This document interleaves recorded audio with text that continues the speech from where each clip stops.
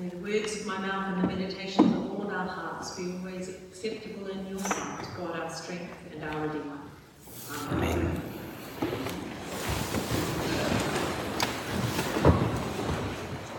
John's Gospel paints for us a picture of the love of God, that love which is a dynamic thing, always moving from place to place, always giving and receiving. And the icon that we have in our meditation room, that great icon of Anton Rublev, is Andrei Rublev, a great picture, if you like, of that love, that dynamic, that dance of love that we are called to be part of.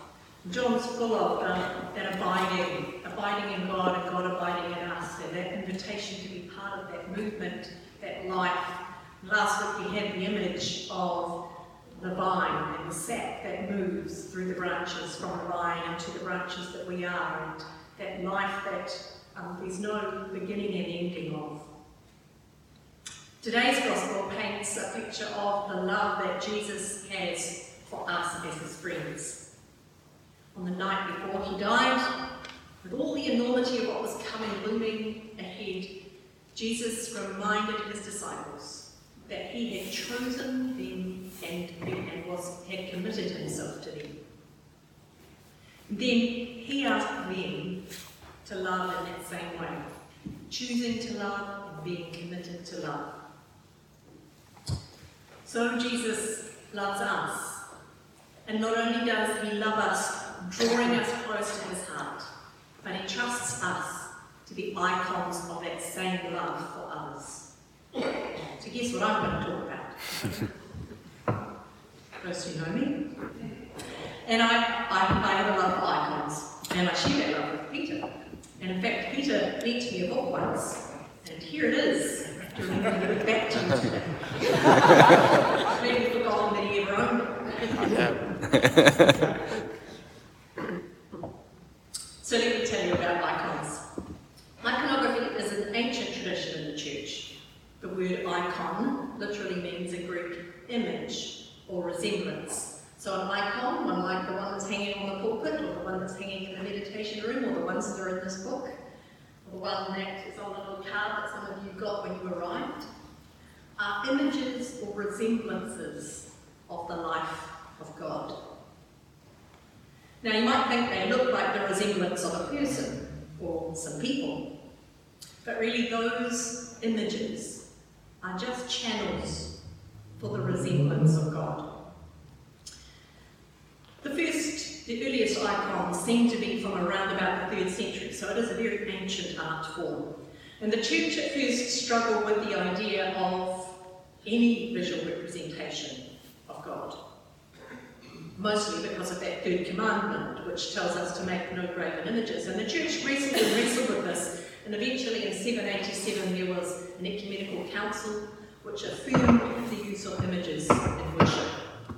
And so they have been part of Christian worship since that time, not just in huge gathered groups like this, but in little gathered groups in households.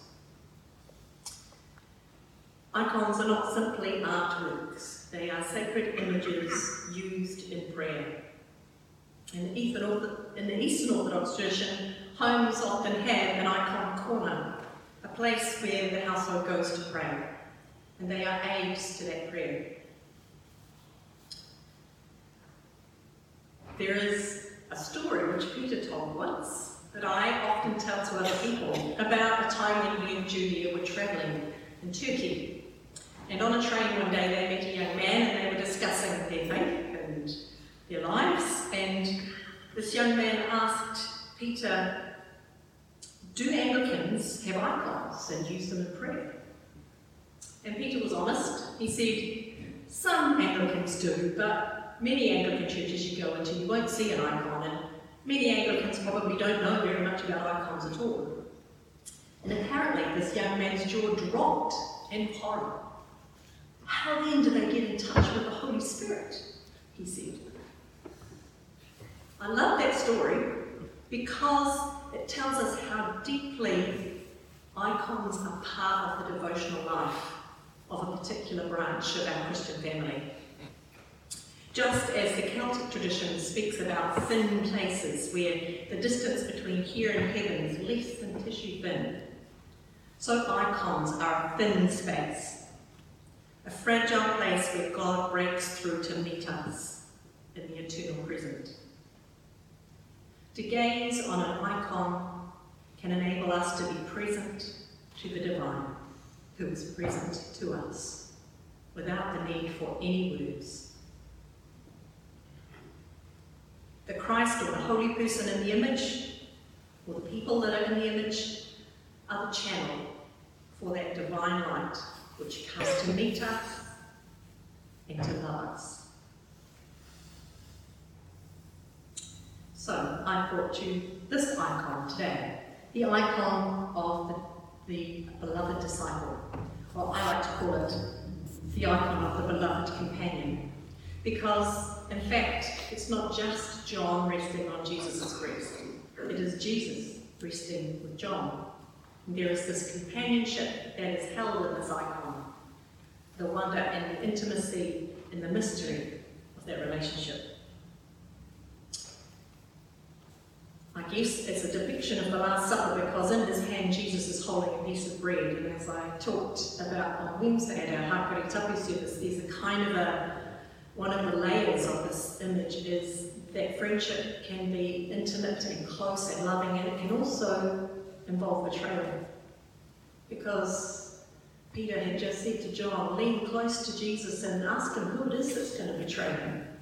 And Jesus said, the one with whom I'll share this bread.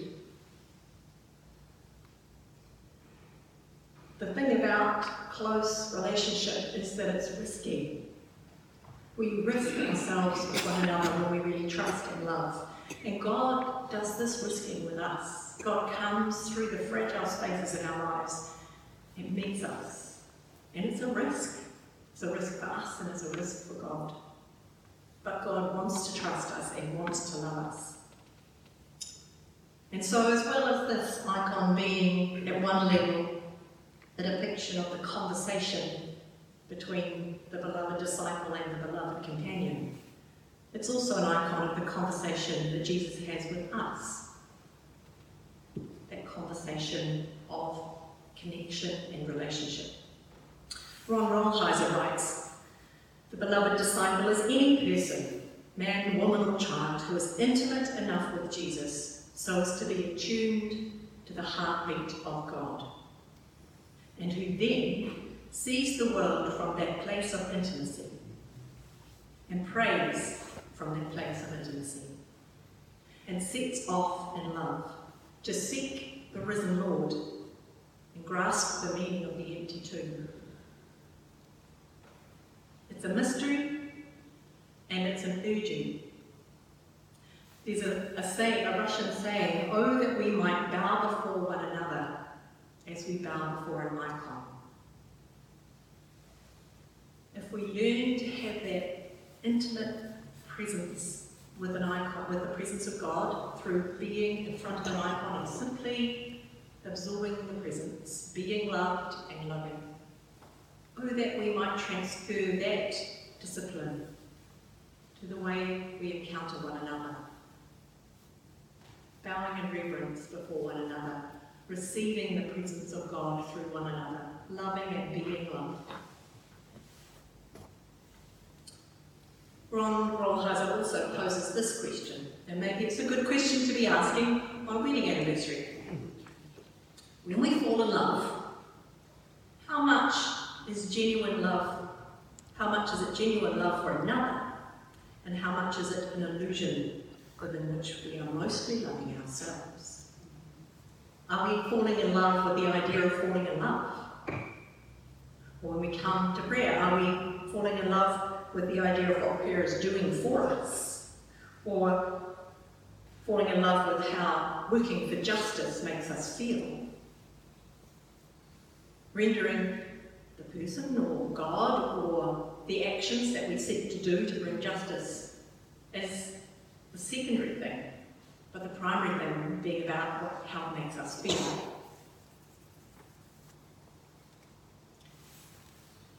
He then offers thoughts of another chap, Stephen Levine in response to this question. He says, the true experience of love arises when we surrender our separateness into the universal. It's a feeling of unity. It's not an emotion. It is a state of being.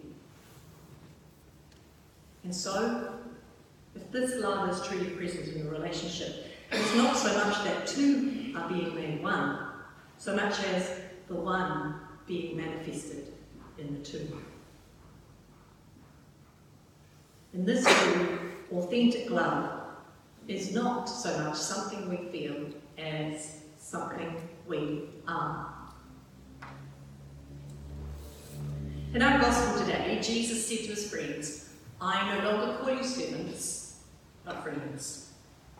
Now, the language of serving and servitude has dominated Christian tradition, and we do need to be reminded, just as Jesus reminded his disciples a little earlier in the gospel, by washing their feet, that they needed to be ready for that lowly, all-embracing love that is willing to get dirty,